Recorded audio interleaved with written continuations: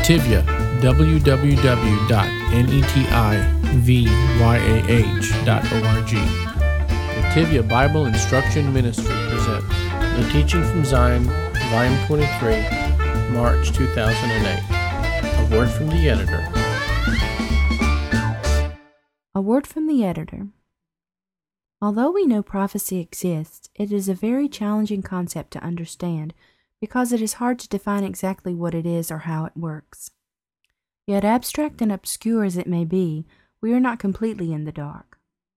The Bible is not only the source of our limited knowledge about prophecy, but first and foremost, it is the fruit of prophecy.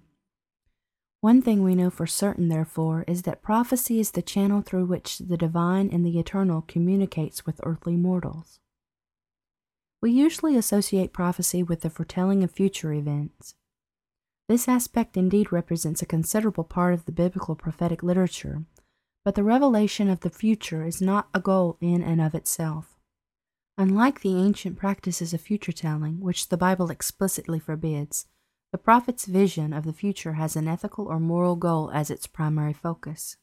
Their prophecies go hand in hand with God's guidance, which is actually a very fitting translation for the word Torah, and with the demand put before mankind, Lataken olam b'malchut Shaddai, to mend the world in the Almighty's kingdom. The late Professor Yeshayahu Lebowitz once made the following sharp observation about the nature of prophecy. The prophets did not foresee what will be, he said, but what ought to be.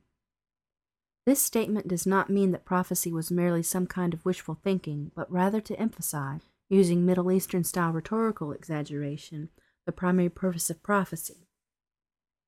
The prophets set before us a vision of a world in which mankind has a full awareness of God's calling, in which true justice reigns, and in which there is no more human suffering. This vision of utopia is given not only to be a source of consolation and hope, it is also a blueprint for conducting a life of faith here and now. The liberty granted to the people of Israel on their exodus from slavery requires that we take responsibility for one another. Man's freedom of choice is the backbone of prophecy and of Jesus' call for repentance. Prophecy, therefore, is not a profession, but a state of mind. The prophetic mind sees clearly what the will of God is and knows how to put it into words which touch people and motivate them to do the right thing. Don Quixote, the Spanish celebrity posing on this volume's cover, is an outstanding example of the prophet's true character. A dreamer whose eyes are constantly lifted up to heaven and who sticks to his ideals no matter what, even though his ideals are profaned by those who mock his lunacy. In truth, even his right-hand man Sancho often pays the lip service of loyalty to his master's voice, but due to his worldly aspirations and human weaknesses, he fails time and time again to stand up to those ideals. If, as some literary critics suggest, Don Quixote is in some way a reflection of the Messiah, then Sancho Panza may well be an amusing image of Simon Peter, who represents each one of us, enthusiastic and compromising. We ridicule the enlightened knight as he charges at the windmills he thinks are demons. In fact, the joke is on us because they really are demons turning the wheels behind the scene. But only he can see them. This was the lot of all of God's true prophets who were ahead of their time. They were despised and rejected, beaten and martyred, only to have their tombstones sanctified by the descendants of their persecutors who realized too late the true value of their message.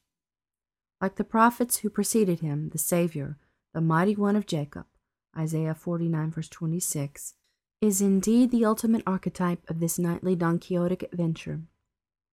In light of this particular viewpoint, it is our hope that this issue of Teaching from Zion, with its various perspectives on the phenomena of biblical prophecy, will not only enrich our theoretical knowledge of this important spiritual matter, but also draw us closer to the essence of the prophetic vision itself, which is as fresh and relevant today as it ever was. Nativia, www.netivyyah.org.